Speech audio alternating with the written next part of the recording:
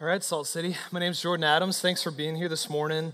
Hey, we're finishing up our series in the book of Acts, which is wild. We've been in this since the beginning of the semester in the fall. And I'm excited to get to finish it up with you this morning. And so I've been thinking this week not just about stuff that I'm seeing in Acts 27 and 28, which is where we're going today. And so if you would flip there with me, I'd love that. But not only thinking about those two chapters, but thinking about themes that we've seen throughout this entire book. And one of the things that you can't help but notice when you're reading the book of Acts is just how intense Paul is. Like, that dude was crazy. We've seen him stoned, persecuted for his faith. Like, we've seen him, get thrown out of a city and then walk back in, want to preach in front of riots. And now we're seeing him in the last kind of phase of his life, moving towards Rome on this crazy journey that we'll unpack a little bit this morning. But one of the things that you can't help but notice about Paul is that he knew what he was living for, that his life had a purpose. So I'm bad at small talk because I just don't like it, to be honest. I'll do it with you, out of kindness if we have to, and so sometimes when I get uncomfortable with small talk, I just start asking intense questions. And one of my favorite intense questions is, what's the purpose of your life? Yeah, I know. Like, some of you have gotten this from me and you felt uncomfortable in that moment. Or like, what did God make you to do? What were you born to do? And typically people get a little bit uncomfortable at this moment because it is a little bit socially awkward, I am aware, but also I think because it exposes something in us. I think one of our greatest fears in life is getting to the end of life and looking back and not knowing what the point was.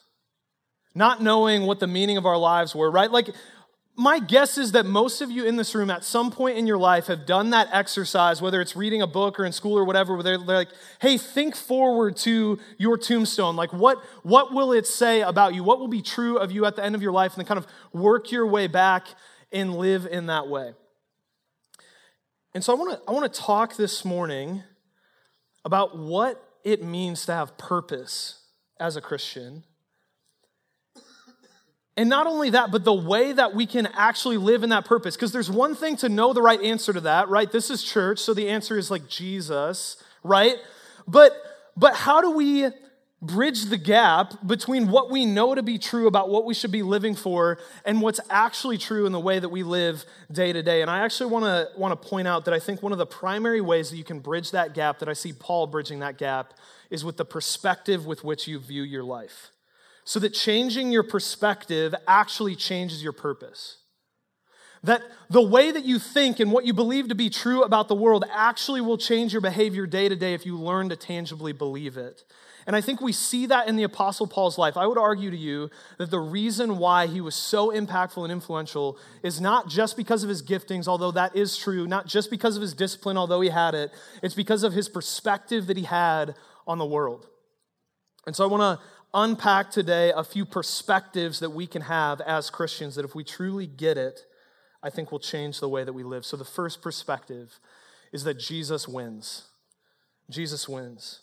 So let's dig into this into the story a little bit. Acts 27, let's start in verse 13. So here's what's going on is Paul is on this mission towards Rome, and Jesus has promised him that he will testify to the gospel in Rome, but also that trials and persecutions are coming there.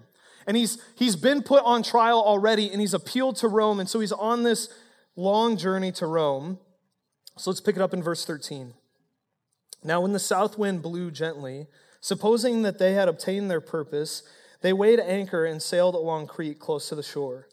But soon a tempestuous wind called the northeaster struck down from the land. Gotta love the nautical language, the northeaster, right? Sounds so intense. Verse 19, let's skip down to 19. And on the third day, they threw the ship's tackle overboard with their own hands, when neither sun nor stars appeared for many days, and no small tempest laid upon us. All hope of our being saved was at last abandoned. Okay, so picture the situation that they're in, right? You're in a sailboat, so you can't really control this if the wind isn't doing what you want it to do. And they get caught up in the middle of like a gale force storm, and they're just absently floating around at sea. And they get to the point where they're so desperate, they're so lost that they start chucking cargo overboard, stuff that they need for survival, because their ship is almost sinking. There's waves crashing in onto the ship, and they're trying to lighten it up so that it'll stay above water.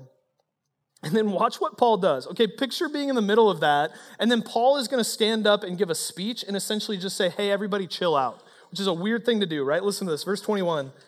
Since they had been without food for a long time, Paul stood up among them and said, men, you should have listened to me and not have set sail for Crete and incurred this injury and loss. Now I urge you to take heart, for there will be no loss of life among you, but only of the ship. For this very night there stood before me an angel of God to whom I belong and whom I worship. And he said, do not be afraid, Paul. You must stand before Caesar. And behold, God has granted you all those who sail with you. So take heart, men, for I have faith in God that it will be exactly as I have been told. But we must run aground on some island. What a gutsy thing to do. Right? Your ship is sinking. There's almost 300 other people on the ship who are freaking out, losing their minds, and chucking stuff overboard. And then Paul stands up and is like, hey, everybody relax. It's going to be fine. We're all going to live. How do you think they responded in that moment? Like, if I am on that ship, I am not super happy with the guy that's trying to stay positive. Right? That's annoying in this situation. But look at what happens. The rest of the story is crazy. We don't have time to get into all of it. But essentially the summary is that they crash land on an island. They're literally stranded on a desert island. The natives happen to be really friendly to them and start taking care of them. Paul builds a fire, and a viper comes out and bites his hand and is hanging off of his hand. And the locals see this and assume that he's going to die. And they're watching him, waiting for him to swell up and die. And then Paul just never does. And so they go from, oh, he must be a murderer to he must be a god. And they declare Paul a god. And then Paul finds this dude that has dysentery and heals him. And then they're like, oh, he really is a god. And then they start bringing all of these sick and hurting people to Paul, and he heals essentially this entire island and then shares the gospel with them. It's not in the text, but you know Paul. He shared it with them, right? He said, I'm not the God. Let me tell you about the God of the universe who gives me this power. Crazy story. Okay, let me ask a question. Why is Luke, the writer of Acts, giving us so much detail about this story? If you read it, you're going to dig into some like nautical themes that are crazy. It's going to feel like you're reading Moby Dick. Like it's kind of a very detailed story. What is Luke doing? Why is he giving us so much detail? I think this is what Luke wants you to see, is that God will always follow through on his promises, even when it seems like he won't. God will always come through, even when it seems like he's abandoned you. Here's the promises that God made to Paul. Hey, Paul, you're going to make it to Rome safely, and you're going to preach the gospel there. And then immediately afterwards, this is what happened. Paul gets arrested. There's an assassination attempt on his life. He gets on a ship in the middle of winter and says, hey, guys, maybe we shouldn't sail on a boat in the middle of winter. And they're like, nah, we should go for it. And they sail in the middle of winter. They crash land on an island. As they're crash landed and stranded on an island, he gets bit by a snake. Okay. Doesn't it seem like there's a discrepancy between the safe journey that God promised him towards Rome and what's actually happening in his life? Where are you feeling that discrepancy in your life?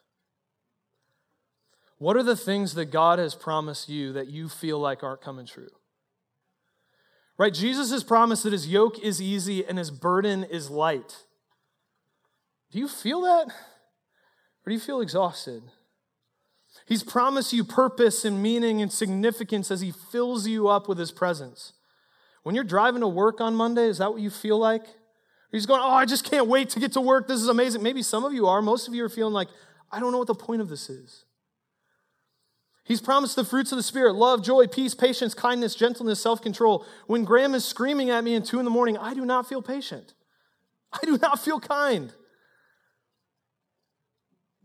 Some of you feel like you're on that boat, right? And this is your Christian life, is you're not thriving, you're not missional, you're just trying to stay alive.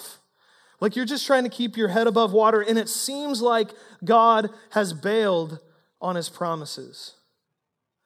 And what it means to be a Christian is to live in the tension between what God has promised you and what seems to be the reality around you, and to believe. The primary work that we have as Christians is to believe even when we don't understand. But there's a tendency that can cause doubt in us. And the tendency is to believe what we see instead of believing what God sees. But I want you to look back at this story, right? If Paul was caught up in his circumstances, the way we tend to get caught up in his circumstances, what would he have concluded when he was in the middle of that storm? He would have concluded that he was about to die and that God was abandoning him. He would have panicked and freaked out, but actually what was he doing? He was calm because he believed that God would rescue him again the way that God had always come through for him. And look at what God does in the story. Is not only do they not die, but he safely brings every single person on that boat to shore. He brings them to shore with people who are friendly to them and provide for their needs. He gets bitten by a viper and doesn't die, and that provides an opportunity for him to testify to the power of God. And everybody on this ship sees the power of God declared, and Paul gets the opportunity to share the gospel with them, and I think some of them believed. And not only that, but these people in the middle of the ocean who are in desperate need of healing have Paul wash up on shore and heal them. God, I think, specifically sought those people out to bring Paul to them to not only heal them, but share the gospel with them. And Paul would have had no idea about what was going on behind the scenes, but he believed and he trusted, and God came through. Maybe God wants to allow you to live in the storm so that he can demonstrate to you that he's more powerful than the wind and the waves. Maybe the thing you need most in life is not for your circumstances to be changed, but your perspective to be changed. For your dependence to be on him and his promises, and not your hope of safety and security or what you think is best for you. So a lot of you guys know we're working on planting another salt company at the University of St. Thomas next year, another college ministry.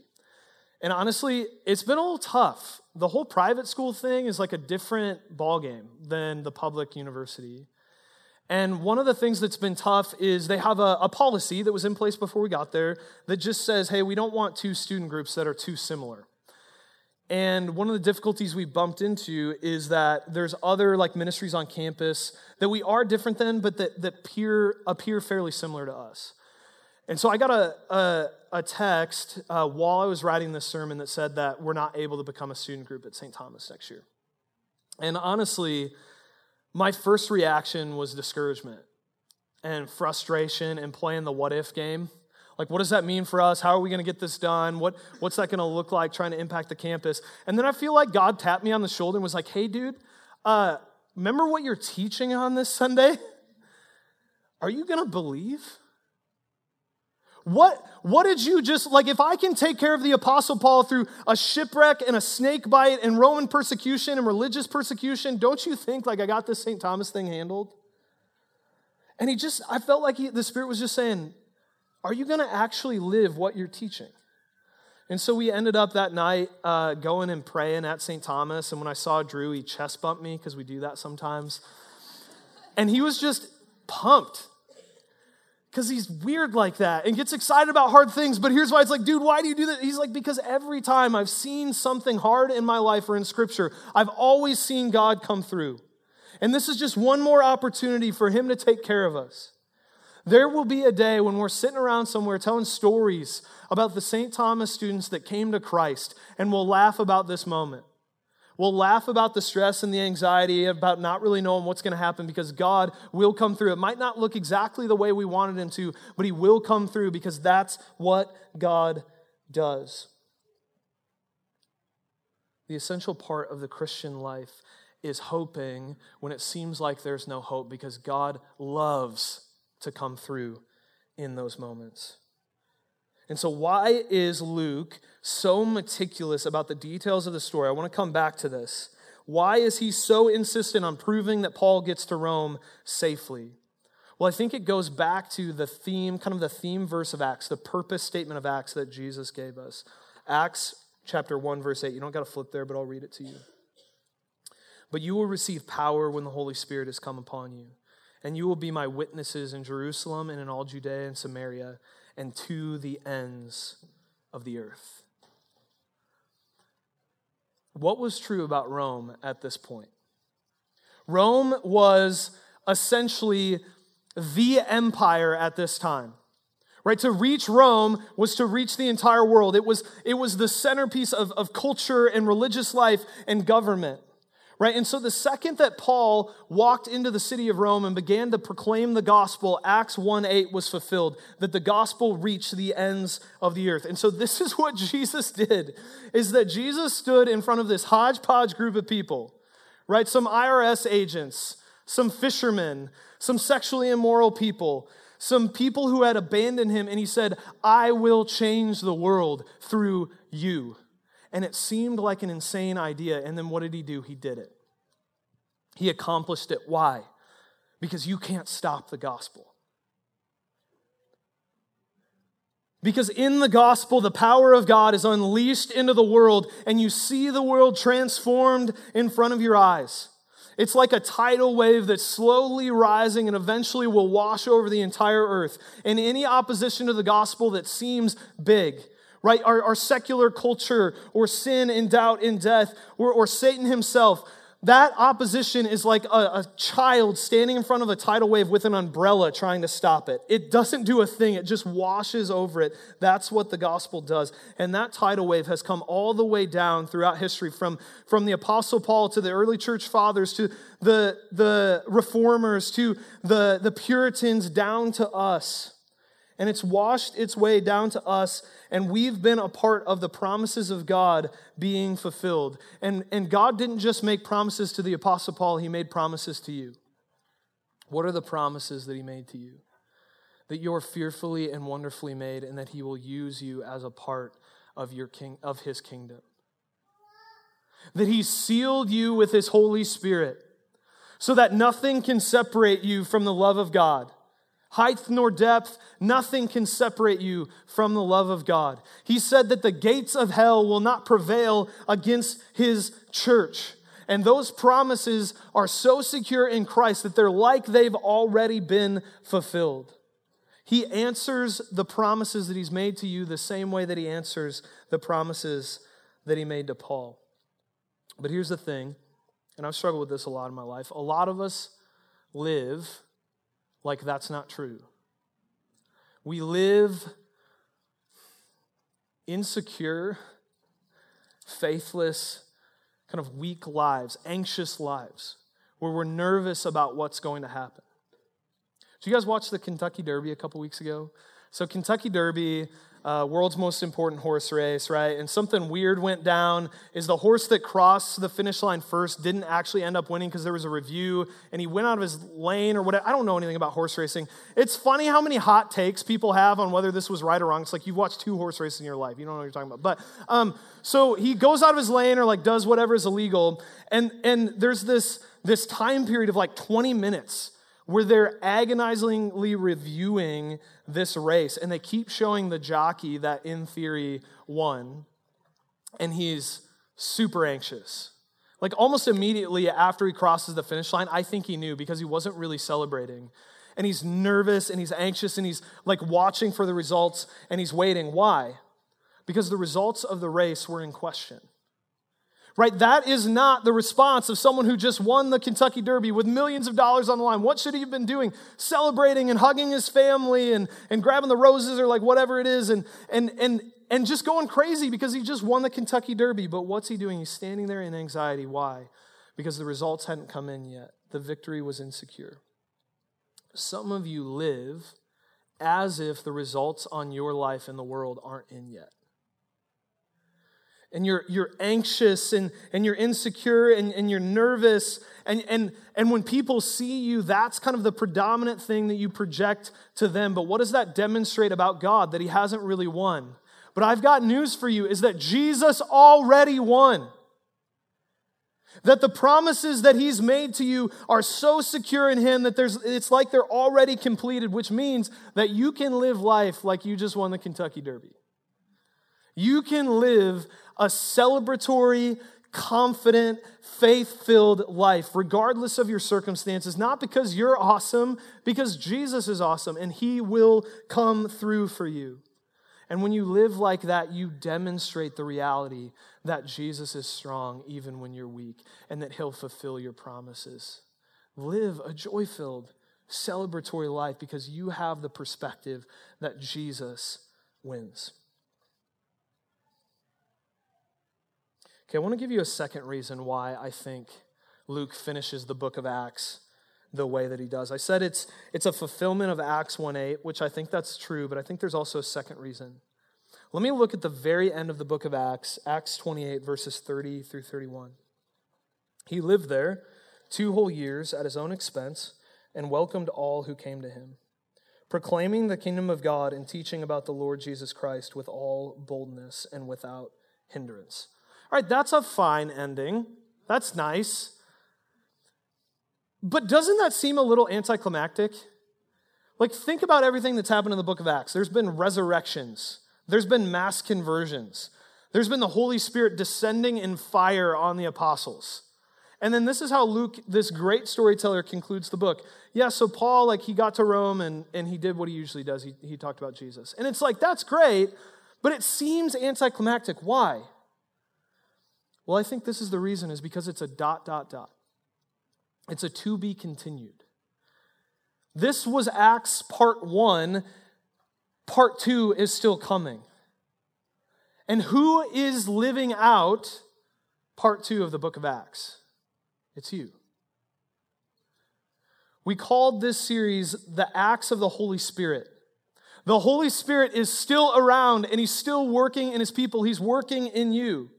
And so here's the second perspective that's true, is that the story is not over. It just ended, the story on paper just ended in Acts chapter 28. We are living Acts chapter 29. We're a part of this story. So I want to tell you a few stories from the life of our church. So we have student leaders for Salt Company, which if you're not familiar with Salt Company, that's like the heartbeat of what we do. Is we as a staff essentially set our student leaders up to do ministry. And we got to sit in this circle last Sunday with our student leaders. And we looked around and every single one of them was a brand new leader this year, which honestly should have been a train wreck. I love you, student leader, but you don't know what you're doing the first year, right? And you know that. And it should not have worked. But I'm sitting around looking at these leaders and they carried this thing. Salt Company progressed, not regressed, and we asked a simple question: how did you see God change people this year? And they started bouncing around that circle, one person after another, telling stories about how people came to Christ this year. One of our student leaders, Thomas Wong, who I'm super proud of, who would say at the beginning of the year, he was a Christian, but kind of barely. Not really wanting to follow the commands of Jesus, and his entire life has been flipped upside down this year. And not only that, but from the place that Thomas was in, he started talking about 4 guys in his group that he was really encouraged by. And I was like, Thomas, didn't at least 3 out of those 4 guys come to know Jesus this year?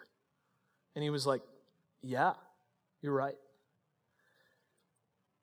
That's wild.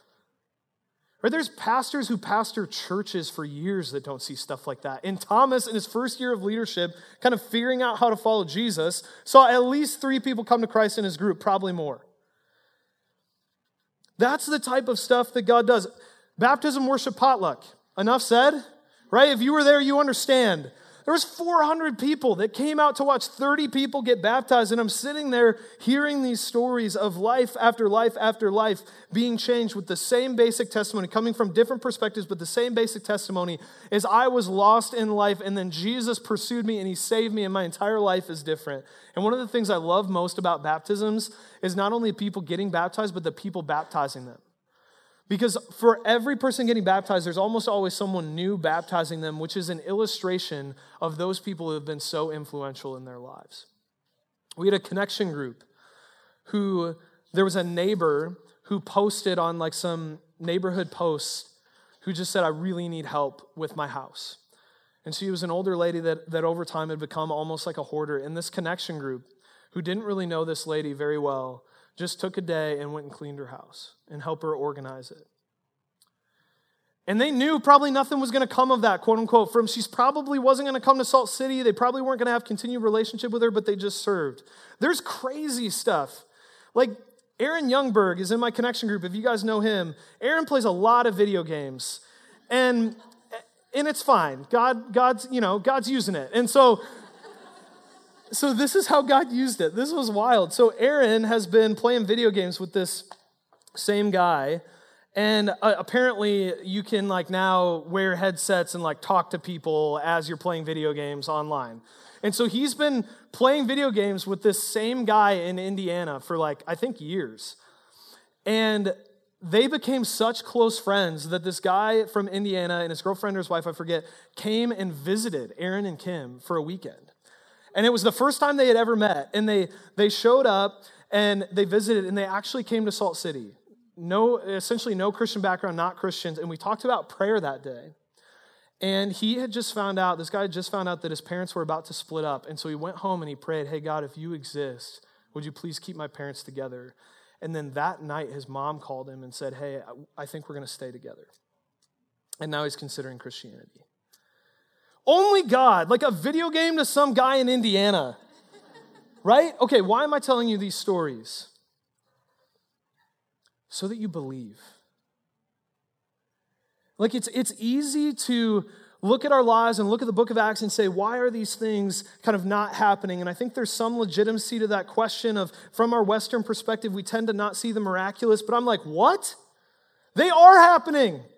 If you wrote a story about our church, it would be like the book of Acts because the Spirit of God is still moving. We believe that the Spirit of God is still moving and that He's got something to say in this world. We believe that the secular narrative, that God is dead and that religion is dead, that narrative is crumbling. We believe that people are seeing Jesus who's alive and well and doing something in the world and that they want to be a part of it. And look, we try and speak the gospel every message, right? Because it's that central and that important. But the gospel is not just that your sins are forgiven. The gospel is that you are now a powerful creature in Him.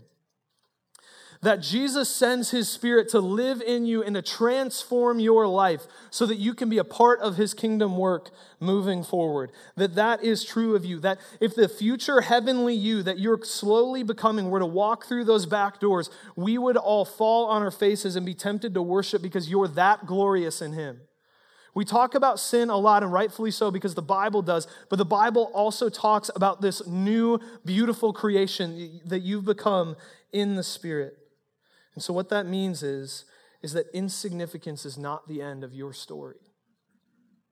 It's not the end of your story. In fact, death is not even the end of your story. That's our third perspective, is that death is just the beginning. And you saw this in the life of the Apostle Paul, who lived this crazy, bold life.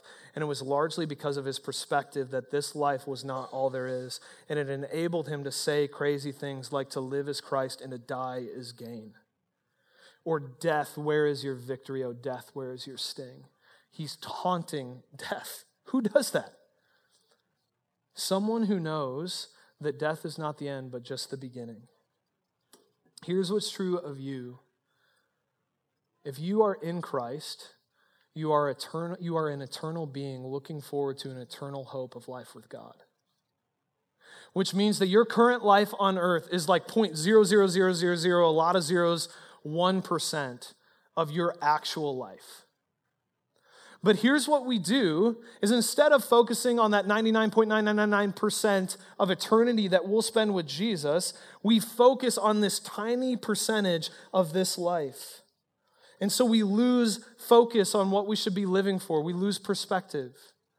This is what that's like. It's like when you look at a picture on your phone and you zoom all the way in and it starts to get pixelated, right? And you can't see what the picture is. So what do you need to do? You need to zoom out and the picture starts to become clear. It starts to come into focus. When you zoom out on your life from being so obsessed with everything that's going on in your life now and the way you want to live now, and you zoom out and you see your life from a heavenly perspective, it will actually bring your life into clear focus.